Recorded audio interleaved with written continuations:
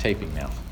So we're going to be in Exodus chapter 13. I think I need to turn myself on.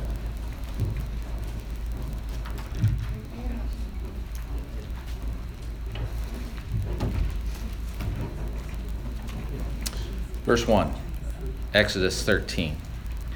The Lord said to Moses, "Consecrate to me all the firstborn. Whatever is the first to open the womb among the people of Israel, both man and a beast, is mine." Exodus 13, verse 1. Consecrate to me all the firstborn. With this command, God sets the record straight and clarifies several things. First of all, it clarifies what an egregious act it was for Pharaoh to murder the firstborn, really the boys of Israel. Because, whose are they? The Lord's.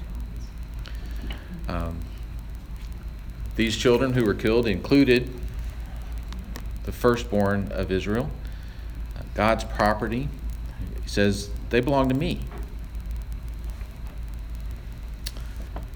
It also brings to mind how necessary it was for the 10th plague,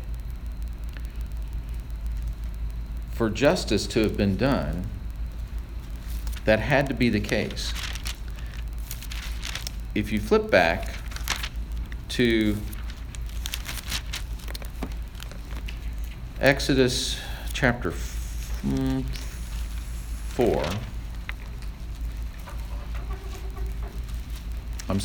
chapter 3.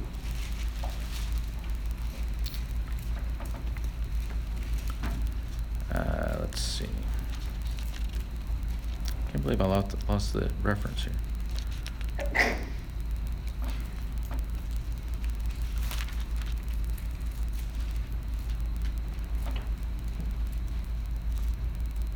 I'll think of it in a moment. But the point is that God's initial instruction to Moses talked about this. And he says, Israel is my firstborn. I'll find the reference in a moment. So, if Pharaoh was going to take God's firstborn, you could just see it coming, and it was predicted to Moses that God was going to take Egypt's firstborn. So this is a power-packed verse, which we're going to unpack later today. Consecrate to me all the firstborn. Whatever is first to open the womb among the people of Israel, both of man and of beast, is mine. It's mine.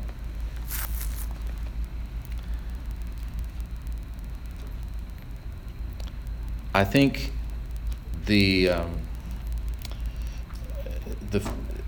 of course, our Bible wasn't written with verse markers and chapter markers and so forth, but if you think about this starting a chapter, and this is my topic sentence, I think that's why it gets elevated, because he's going to come back to it. Now, subsequent to this, we have this Feast of Unleavened Bread, which actually Dad covered last week. Then Moses said to the people, "Remember this day when you come out." And he goes through and he talks about the unleavened bread and that it should be a sign for you.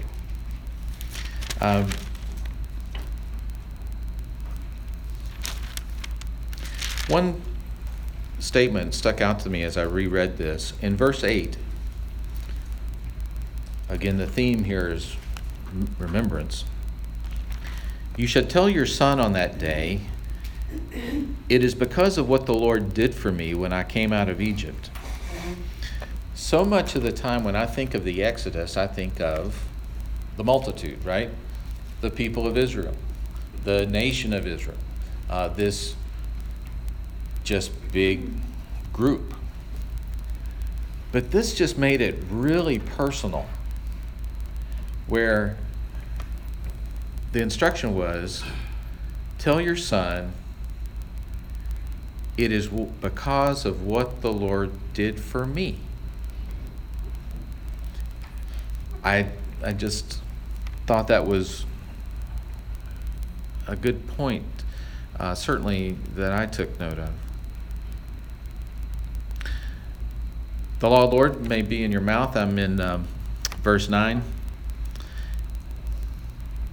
For with a strong hand the Lord has brought you out of Egypt. You shall therefore keep this statute at its appointed time from year to year. Verse 11. When the Lord brings you into the land of the Canaanites, as he swore to you and your fathers, and shall give it to you, you shall set apart to the Lord all that first opens the womb. All the firstborn of your animals that are male shall be the Lord.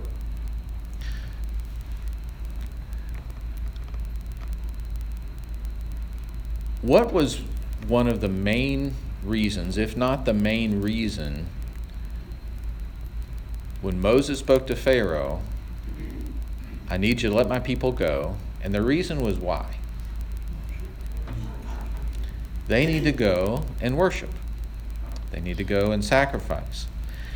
So it says here, when the Lord brings you into the land of the Canaanites and gives it to you, you shall set apart to the Lord, and there's going to be some sacrificing. So it got me thinking, and you can reflect on this on your own.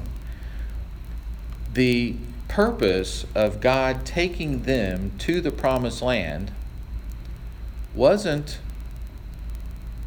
so they can not be slaves anymore. It wasn't so that they can have a better climate.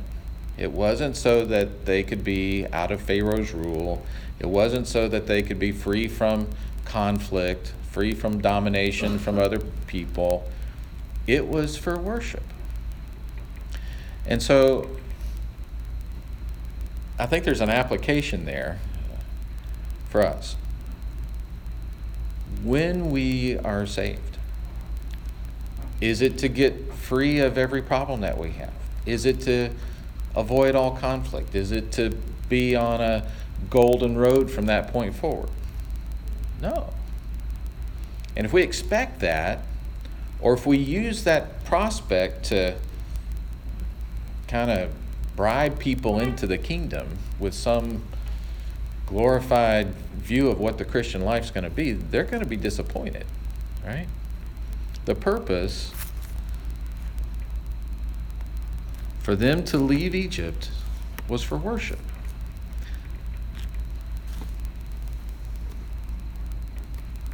Verse 12 again. All the firstborn of your animals that are male shall be the Lord.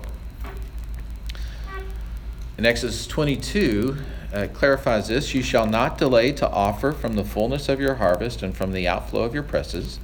The firstborn of your sons you shall give to me. You shall do the same with your oxen, with your sheep. 7 days it shall be with its mother, and on the 8th day you'll give it to me.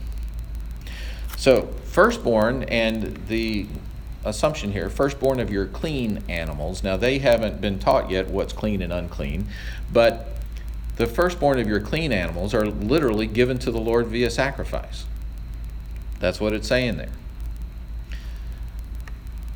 Secondly, in verse 13, every firstborn of a donkey you shall redeem with a lamb, or if you will not redeem it, shall break its neck. Now, I think this is interesting. If we ever go around to Leviticus, which we'll probably be in there back and forth at times, it's all about God giving a prescription of behavior.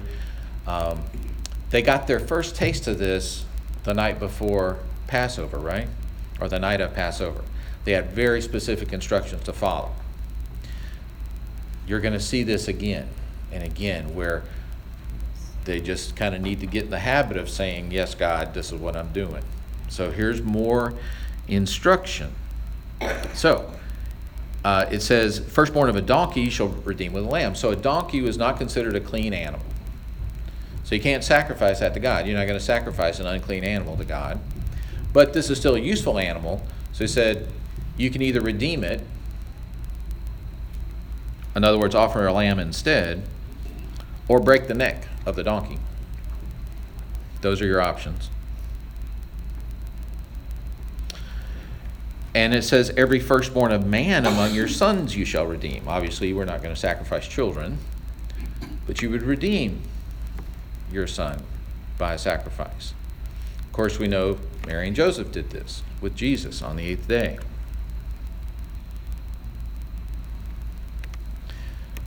So you kind of get the concept, firstborn is special.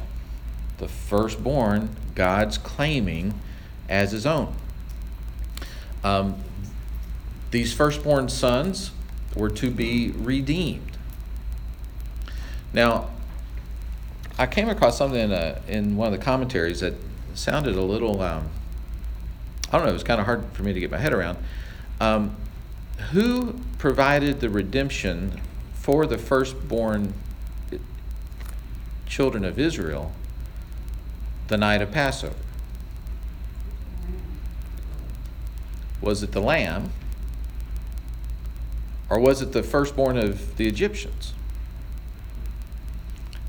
I've always gone with lamb, Julie. This was this commentator, who's very conservative commentator, kind of put a different spin on this. I'll just read it. It says, not only was the 10th plague a payback for Pharaoh's decree to kill the Israelite children in chapter 1, but it was God exercising his divine right over the firstborn. The Passover is not simply a matter of replacing the Israelites' firstborn. It is also God purchasing, so to speak, the redemption of his firstborn son Israel through the death of the Egyptian firstborn, since it was precisely this catastrophe that led Pharaoh to call for Israel's release. I had not really thought about that, that they were kind of a replacement or redemption of, I've always gone with lamb, but I thought that was certainly thought-provoking. All right, looks like I've come across a reference I was looking for. Exodus 4:21. I know I had it in here somewhere. This concept that Israel is God's firstborn. Exodus 4, verse 21. And the Lord said to Moses, when you go back to Egypt, see that you do before Pharaoh all the miracles that I have put in your power, but I will harden his heart so that he will not let the people go.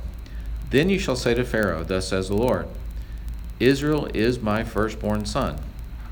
And I say to you, let my son go, that he may serve me.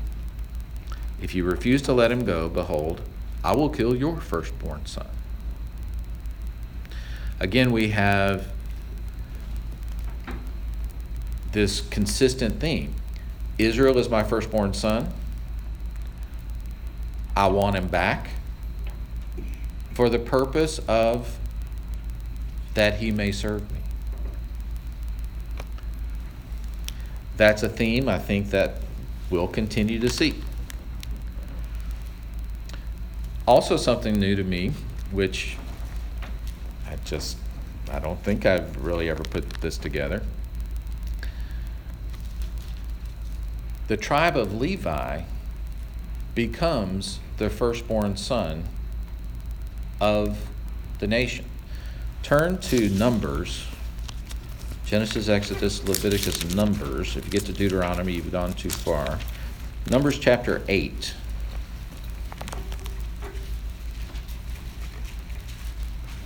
And in 14, verse 14, Numbers 8:14. I'll read just a little bit. It says, thus you shall separate the Levites from among the people of Israel, and the Levites shall be mine. And after that the Levites shall go in to serve at the tent of meeting when you have cleansed them and offered them as a wave offering. For they are wholly given to me from among the people of Israel. Instead of all who open the womb, the firstborn of all the people of Israel, I have taken them for myself. For all the firstborn of the people of Israel are mine, both of man and beast. On the day that I struck down all the firstborn in the land of Egypt, I consecrated them for myself, and I have taken the Levites instead of all the firstborn among the people of Israel. I had not encountered that verse in this context before.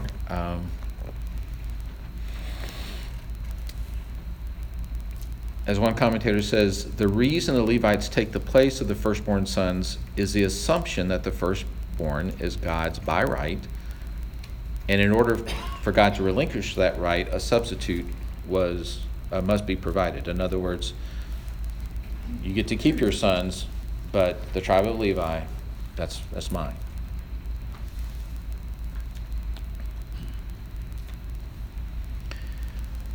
If we talk about Israel as God's firstborn son, as it said back in Exodus 4, it's the perfect segue to think of Jesus as what you might say the true firstborn son. At baptism, of course, you are my beloved son in whom I am well pleased. So I think it's cool that, here we are on the brink of an Easter celebration coming soon. So we have Christ the firstborn, who wasn't protected. In fact, in essence, Christ became like Egypt. Egypt received the wrath of God on their firstborn children. So in that moment that Christ was on the cross, he became Egypt. He received all of that. Now, of course, the most amazing plot twist of all of history is where the true firstborn son was not protected, but then through the resurrection actually becomes the means by which we start to access this firstborn for ourselves. So the people of Israel, as we look backwards toward that, especially through the lens of Paul,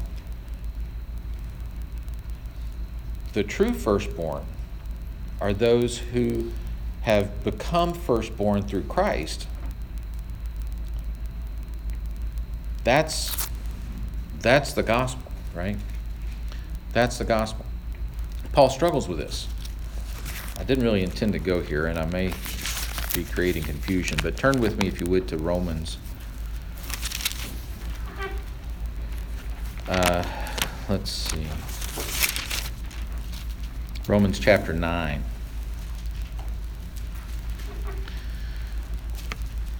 So Paul's looking around, and the plan, the law that Israel has been going by for these centuries has been supplanted by Jesus. And Paul's looking around, and Jews are not coming to Christ. Many are scattered, and they're not. They caused the crucifixion, right?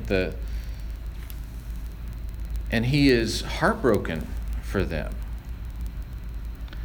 With all that they have, Romans 9 verse 4, they are Israelites, and to them belong. Now listen to the amazing heritage that they received. And this heritage, they start to receive it back in Exodus and even before.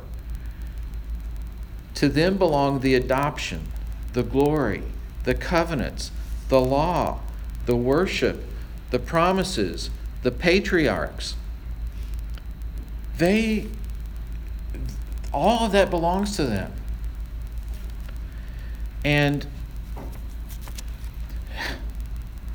But they're not receiving it. They're not receiving it. And in verse 6 he says, "But it is not as though the word of God has failed."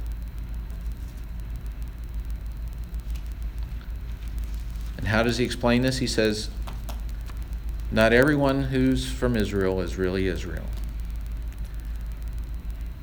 Not everyone is a child of Abraham because they're his offspring.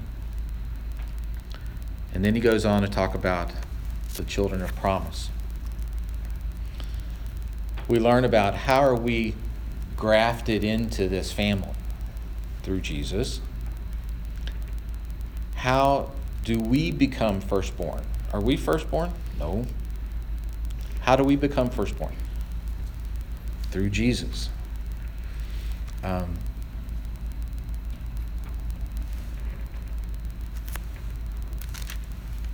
Look back a page, Romans 8.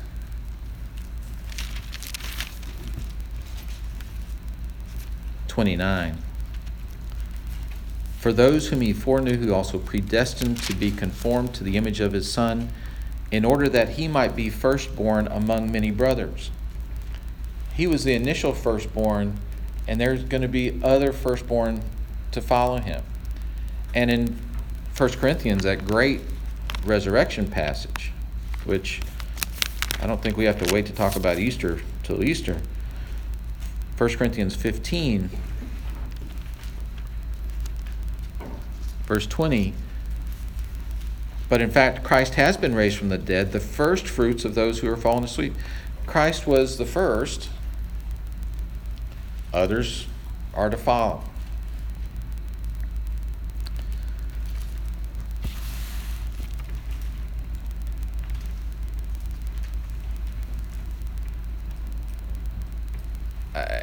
I think there are so many other people, probably even in the, especially in this room, who could connect all this together better than I'm doing today. But this concept that God has claim on the firstborn.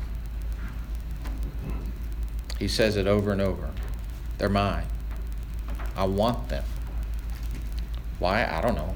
God wants them. I want them so much, I'm going to make a plan of redemption for them. Right? I'm going to call Moses. I'm going to send him to Pharaoh. I'm going to send the plagues. I'm going to claim my firstborn.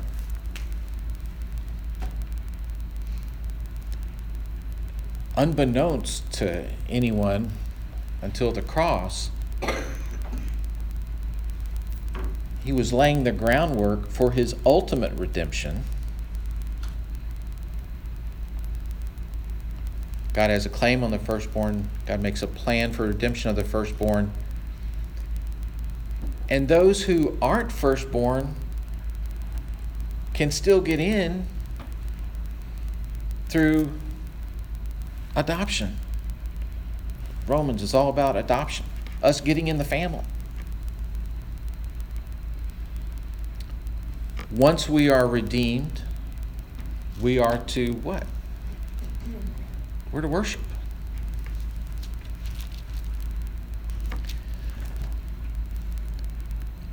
One thing that I think that we're really in a unique position in history because the plan has been finished. The story has been written. But it's still unfolding, right? It's still unfolding. Are things right in the world today? Not in my state, town, territory, block, house. Brain. I mean, as personal as you can get. No, things are not right yet. And I think about Paul. He's saying, things aren't right yet. The Jews aren't there yet. Has the word of God failed? No. So when I see things that are incomplete and unfinished and not where they're supposed to be, my faith is that his plan is still happening. His plan is still happening. It is not as though the word of God has failed. The theme in this passage, and by the way, I couldn't really spend 5 minutes on this and then Next thing you know, we're off to the Red Sea. We're going to get them across the Red Sea. We're just going to wait a week. The theme in this chapter, as said in verse 3 of back to Exodus now, Moses said to the people, remember this day. In Luke, Jesus says, remember this day. And he took a cup, and when he had given thanks, he said, take this and divide it among yourselves, for I tell you that from now on I will not drink of the fruit of the vine until the kingdom of God comes. And he took the bread, and when he had given thanks, he broke it and gave it to them, saying, this is my body, which is given for you. Do this in remembrance of me. Every time the Jews celebrate Passover, they should be thinking about redemption for worship. Every time we take the Lord's table, we should be thinking about redemption for worship. The order is still the same as we think about the events of this coming week, as we remember. The order is the same as it was in the Exodus. They had the instruction, they had the meal, then there was the sacrifice, and then there was the freedom. It's still the same order for this coming week, right? We got the instruction, there was the meal, next in line is going to be the sacrifice, and then the redemption. That's what we're looking for. Better quit. Comments?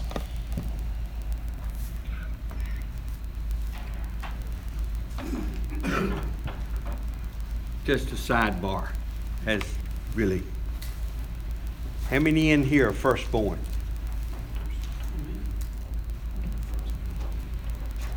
Firstborn. Okay. By definition, there's always going to be more of us. Dr. Kevin Lehman has written a book, Birth Order. It's a very interesting book. But he doesn't leave out us middle children either. So anyway. Huh? Or the baby. Yeah, you're not left out, Brenda. All right. Anyway. Firstborn. You know, it was a big deal when, of course, in this particular context, we're talking about the males, but Jesus elevated us all to the proper place. But it was a big deal. You remember with Joseph and Ephraim and Manasseh, you know, the one that got the firstborn blessing was not the firstborn, but that was according to Scripture too. So firstborn. That's kind of like right hand. You know, the right hand was a big deal. How many of you left-handed? So anyway, we don't leave you out either. But the right hand, you know. But anyway, go ahead. Just, I guess the other point I neglected to make is that the whole theme of redemption is about taking someone who isn't firstborn and making them firstborn. Right? That's the theme. You look at Adam's kids. You look at David's family. You look at Jacob. You look at the whole of Scripture, for the most part, is a story of people who weren't firstborn, who were elevated.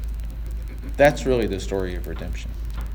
How God can take someone who doesn't have the privilege, doesn't have the standing, doesn't have anything, and then release them to be who He ultimately wants them to be. But Art, I think the ironic thing is we have that choice. See, He doesn't make us, but we have that choice to receive that. The invitation is open. There? I got a phone call yesterday from a good friend of mine that not too long ago I played golf on Sunday morning. I didn't come to church. One of my buddies is still doing that. He's 51, and he called me, and I figured we were just going to talk about the Masters and catch up. He works out of town. He's on the road a lot, and he shared with me deeper in a conversation about a guy that the Lord sent to him that he works with to minister to him, and how he had started reading his Bible and realized that he didn't need to be on the road anymore. He didn't need to be doing electrical work with young guys that were drinking a lot. He said, "I've seen a change in you, and I just wanted to talk to you about that." So we had an opportunity to talk about what God had done to allow me to not even think about going to play golf on Sunday in this church. It's really a couple of years of transformation, and God's working on it. In this Amen. messed up 2019 world, God is working on people, through people who are loving them, caring, asking about them. And I'm excited, man, because he's moving toward becoming a firstborn. Amen. Let's pray. Father, with thanksgiving, we thank you for Jesus, through whom we can have the adoption as sons, that we can be part of the family that you love and you want and you cherish and you want to hear from. We thank you for the privilege of worship. Be with us in these next moments as we get the opportunity to do that collectively. And we thank you for the remembrance of what's going to happen in the days ahead. In Jesus' name, amen. Thanks, everybody.